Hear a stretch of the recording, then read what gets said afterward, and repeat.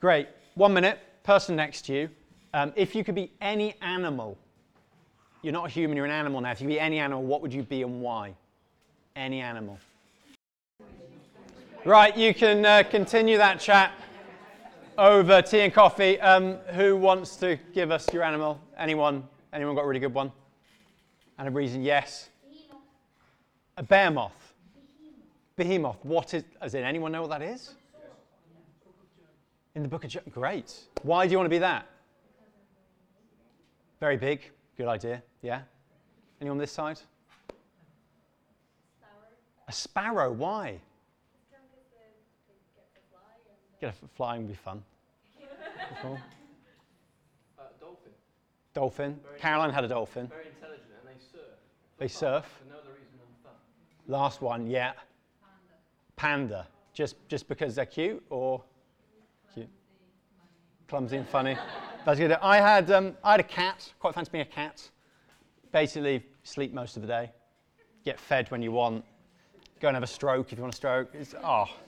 Return to your owners only when you please. Cats would be great fun. It's a good thing nobody said this. Nobody said sheep. Nobody says I really want to be a sheep. Some animals are a little bit of an insult maybe to be called. You don't call someone a pig, a cow. Some cultures you might. That might be a good thing, but not here. A sheep probably would be something you'd go, I don't want to be a sheep.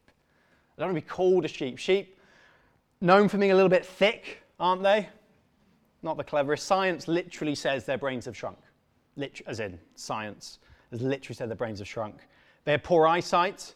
I'm yet to see a David Attenborough documentary called The Amazing Life of Sheep. I don't think he's going to make one. I think apart from Shaun, we don't have a famous sheep in pop culture. Pixar have not made a movie about sheep. Sheep are very dependent, aren't they? You may find a few wild goats, but you don't really find wild sheep. If they are, they're lost. They need to get back. Sheep need looking after. They need a shepherd. And what we're going to look at today is this story here of Jesus, this claim of Jesus, where in some ways he says we're like sheep.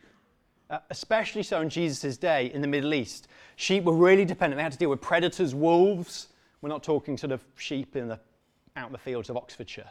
This is in sort of Middle East, pretty rough, utterly defenseless. They also need grass. We're not talking lush hills in England. We're talking sort of scraggly. You've got to go and find some pasture somewhere. Water's scarce. They need a good shepherd to lead them to good pasture. And yet, none of us have named sheep, but in the Bible, and here in John 10, humans are most often seemingly described as being like sheep. It's a bit of an insult, it's a bit offensive maybe. We like to think we're a little bit clever, don't we? Independent, can think for ourselves. Sheep aren't like that. The Bible says we're like sheep who need a shepherd. In a few weeks' time, we're going to see how Jesus is the good shepherd. Just after our passage today, we get that. But today, we're continuing our series looking at the claims of Jesus, and we're looking at the fact that Jesus says, I am the gate. Americans, for some reason, like saying, I am the door. Not sure why. I am the gate. Nothing like the gate you saw in that film we saw either. We'll see a little bit later, talking sort of a Middle Eastern style gate. Wooden maybe some brick, maybe even the shepherd himself lying in front of it.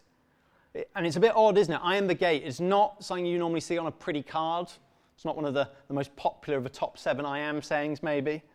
I am the gate. But hopefully by the end of today, we're going to understand a little bit more about what Jesus means. And it's glorious. This passage is amazing. So we're going to split into 2 sections. Firstly, in verses 1 to 6, the true shepherd. And both these sections we'll see, we're then going to look at 7 to 10. They start with Jesus when he says, verily, verily, if you use the King James Version, or very truly, I tell you. Bookend our 2 sections today. So firstly, we're going to look at the true shepherd. Now, if it's the first time you've been with us, or maybe one of the first times you've been looking at the Bible, you'll see down, if you look down on me on page 1076, big number 10 indicates chapter 10. They weren't there when this book was written.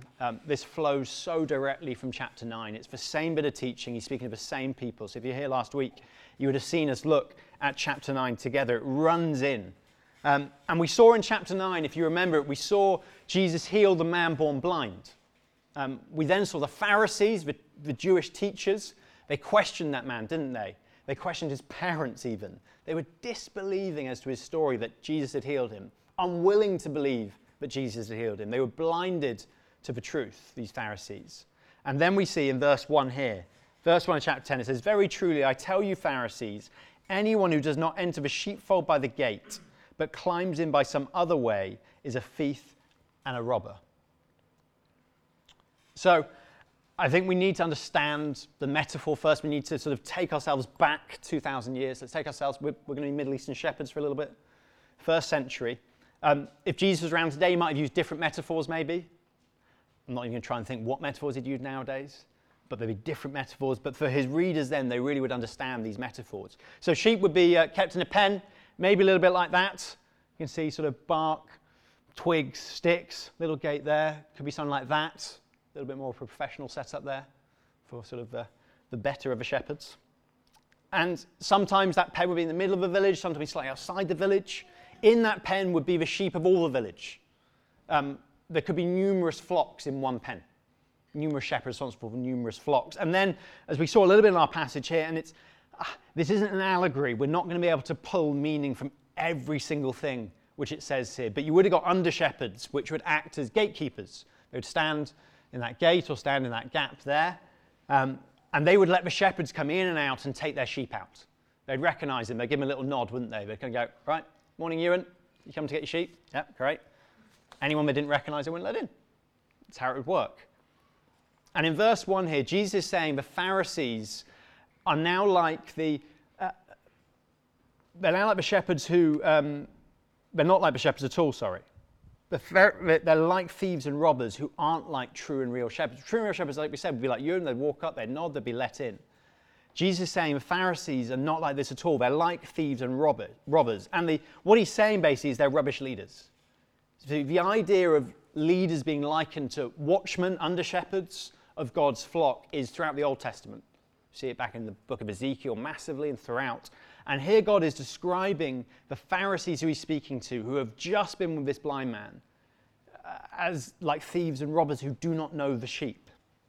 When the man blind from birth was healed, instead of marveling at what happened, instead of delighting with him, they queried him, they insulted him, they disbelieved him.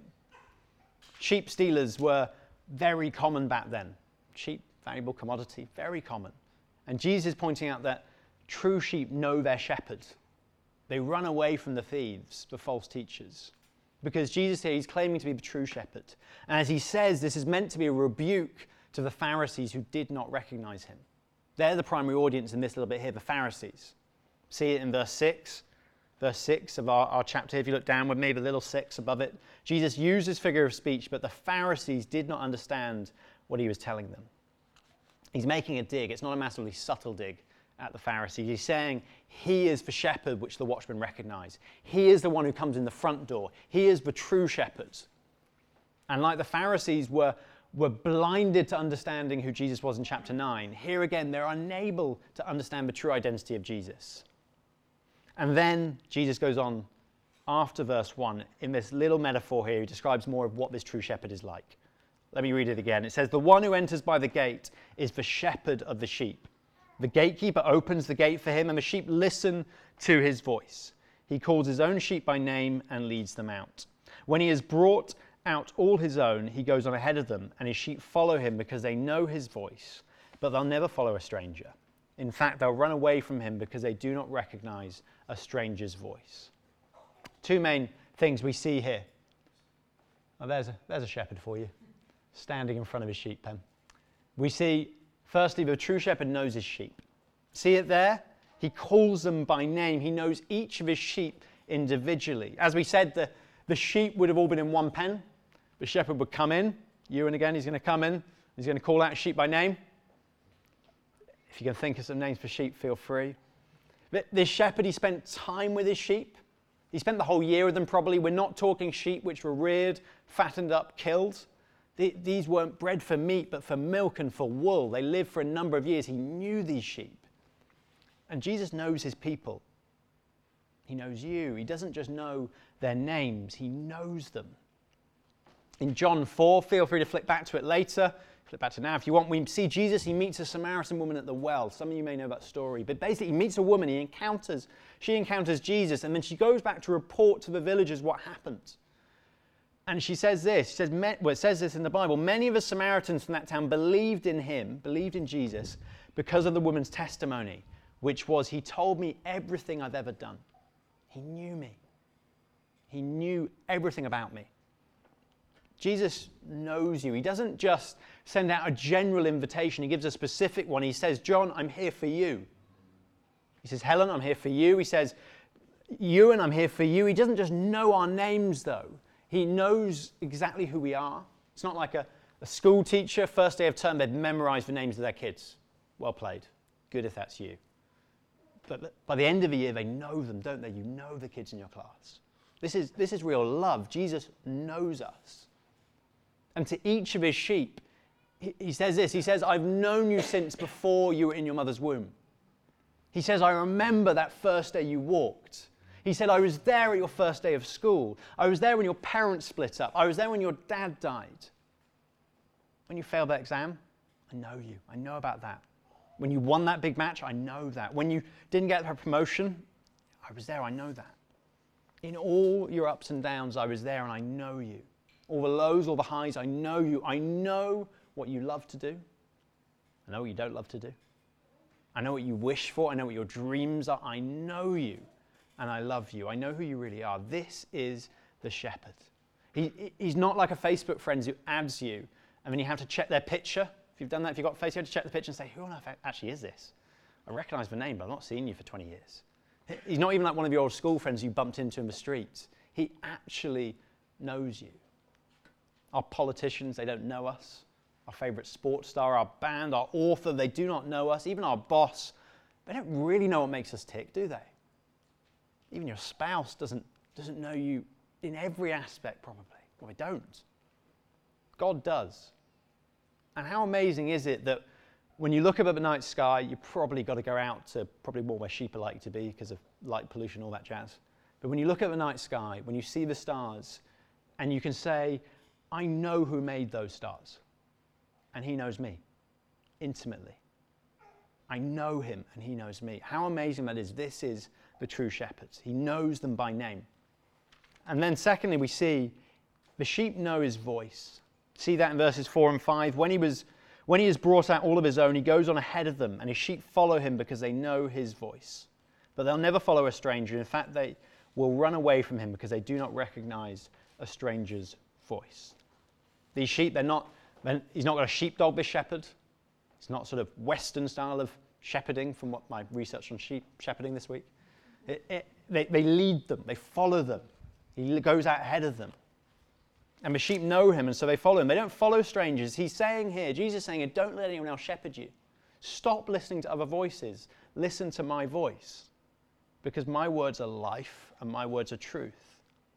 Earlier in John 6, he says this to his disciples.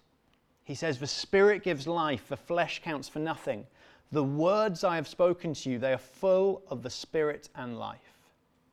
Simon Peter, one of his disciples, then answered him, Lord, to whom shall we go? You have the words of eternal life. We have come to believe and to know that you're the Holy One of God. His words have life. To stop listening to anyone else. I say this to myself. Who are you listening to? To what drum are you marching? Are you letting God's words and God's promises drive you? You see, there's many sheep in the pen, there's many voices.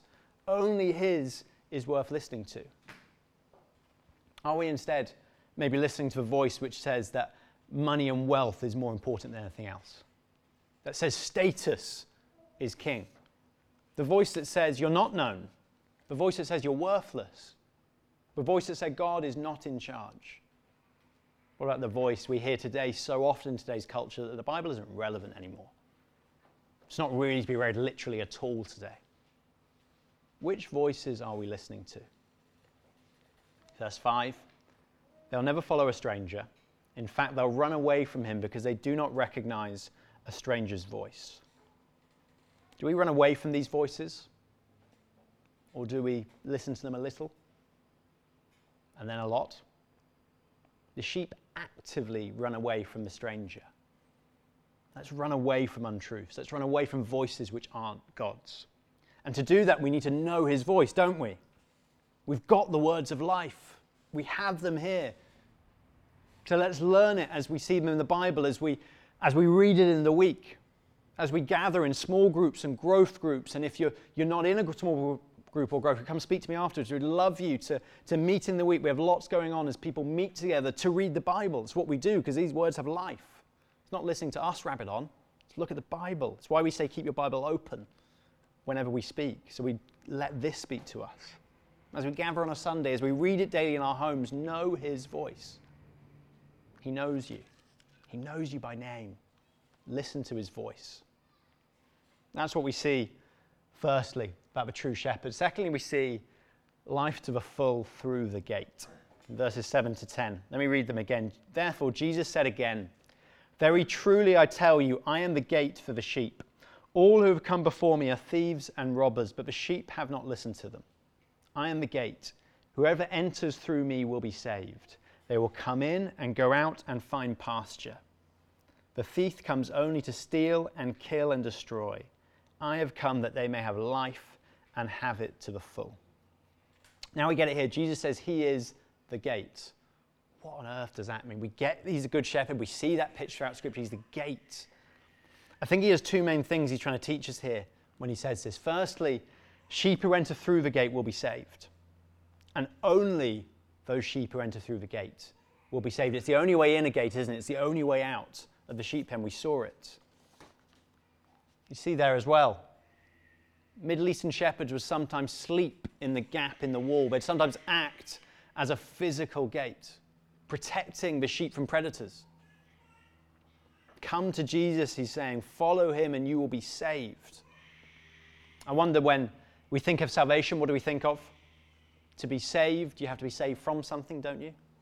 We've talked on that before, how the good news of the gospel always has to come in light of the reality. To have good news, it comes in the context of the bad in some ways. See, we believe the Bible teaches us that all of us are like sheep who've gone astray. All of us have rebelled against our shepherds, said we can live on our own. The Bible calls us sin. It's foolish, as we see when we're like sheep, wandering and lost. And it says the right punishment for this rebellion is permanently being away from our shepherd. Death. Hell. Separation from God forever. And we're going to see it later, though, gloriously in our series in verse 11, how that relationship has now been restored. I am the good shepherd. The good shepherd lays down his life for the sheep. Jesus makes it possible to be saved as he lays down his life in place of ours. This is what salvation looks like. And following him, Jesus is saying, is the only way to receive this salvation. We'll look at one of the I am sayings later. I am the way, the truth, and the life. I'm the only way, the only truth, the only life. And it goes against the pervading view in society today, doesn't it? The one in your workplaces, the people you hang out with. Because we love diversity, don't we? In this culture, we embrace it, which is great. But we embrace it where culture says, you believe in your God and I'll believe in mine. Or I won't believe at all. Pluralism, the belief that there are many ways to God, many ways to eternal life. And Jesus says here, and I'll put it bluntly, he says that's rubbish. Just not true. There's an old tale, some of you might know it, about 4 blind men and an elephant. It's not necessarily a politically correct tale. It's just an old one. But as the story goes, each man is stationed around an elephant. Their experience of this elephant is limited by what they can feel, what is within their grasp. The man standing by the leg decides there, this it's like a tree, it must be a tree trunk. The man holding the tail says, I've got a rope. The trunk of the elephant, the man says, it's like a snake. And the side of the elephant, maybe it's a wall. Each of them interprets their elephant according to their own experience. And the moral of the story, it's a simple illustration, is that none of us has the full range of truth. We each have our corner of it and our own unique perspectives. They colour our understanding of the whole. And what people like to argue, what pluralists want to argue, is they say Muslims, Buddhists, Hindus, Jews, Christians, whatever it might be, each just has a corner of the truth. We're gathered around the same God. We all believe in the same God. However, that analogy fails, for it assumes that we're actually in the privileged position, we're not blind. We can see this truth. We can go, oh, of course it's an elephant. And that's exactly what the illustration is meant to be denying. It's also just bad theology. No Muslim would ever accept the Trinity. No Hindu would happily accept there is one God amongst many. And interestingly, it's implied that what is needed is some kind of outside revelation to tell the blind men what it really is. And that's basically what Christianity claims to be, God telling us the bigger picture. Jesus is telling us the only way is through the gate and that he is the gate. It's uncomfortable maybe in today's society to say that. He's the only way. He has seen what we cannot see, and he has come, he is God himself, and he's come to tell us what truth is. Or maybe more precisely, who truth is. To believe in him alone for salvation is to be a Christian. Nothing else counts. And the gate offers salvation. So that, firstly, we see that. Secondly, we see the sheep who enter through the gate will have life. You see, not only are we saved from something, this is where it's glorious. We're saved for something. The sheep don't just need safety, they need pasture. See, imagine you were a sheep in that pen. I know most of you want to imagine you're behemoths or whales or whatever you were saying. But imagine you're a sheep in that pen. You'd gaze longingly at that gate, wouldn't you? Maybe for the 5 seconds a day your brain works. You'd gaze longingly at that gate and you'd think, oh, I remember. That gate's the only way to the beautiful grassy pasture. This is how Jesus wants us to look at him, as the only way out to life, and life in its fullness. He's the only true shepherd, he is saying, and he's the only one who can offer us true life. Anyone else is a thief who's only out to steal and destroy. The shepherd takes the sheep to pasture. A thief takes them to market.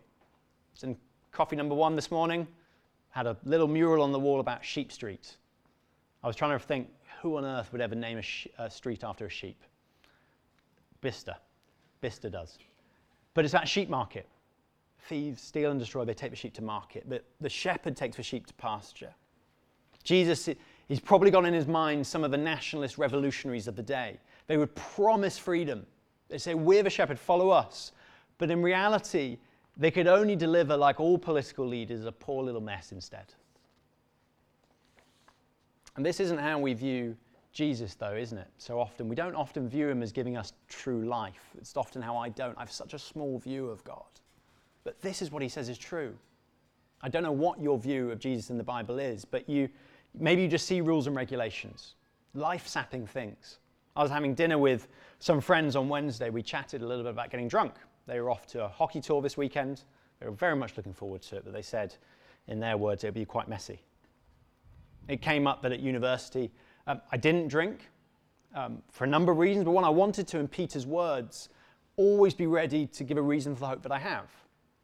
And I felt that God in the Bible is pretty clear when it says, do not get drunk on wine, which leads to debauchery, instead be filled by the Spirit. He said, my friend said this, he said, do you not think you'd be missing out on the university experience? And of course, at times I felt that. Of course I did. But here we see no, because it's best to follow the shepherd. The shepherd offers true life in all its fullness. Now we can trust his voice. Didn't always get it right, of course. None of us do. But the point is, Jesus isn't a killjoy. God doesn't set up rules and try and sap our fun. He says that by following my wisdom, you will have true life in pasture in all its fullness. If a sheep is going to enjoy life to the full, it needs a shepherd who will lead it to a lush pasture. The shepherd knows what's best for his sheep. If we're going to enjoy life to the full, we need to have a shepherd who can lead us into relationship with God, and this is what Jesus came to do. Notice, though, with me, this promise is not just for life ever after. It's for life to the full. I've come that they may have life and have it to the full. It's not just a new length of life.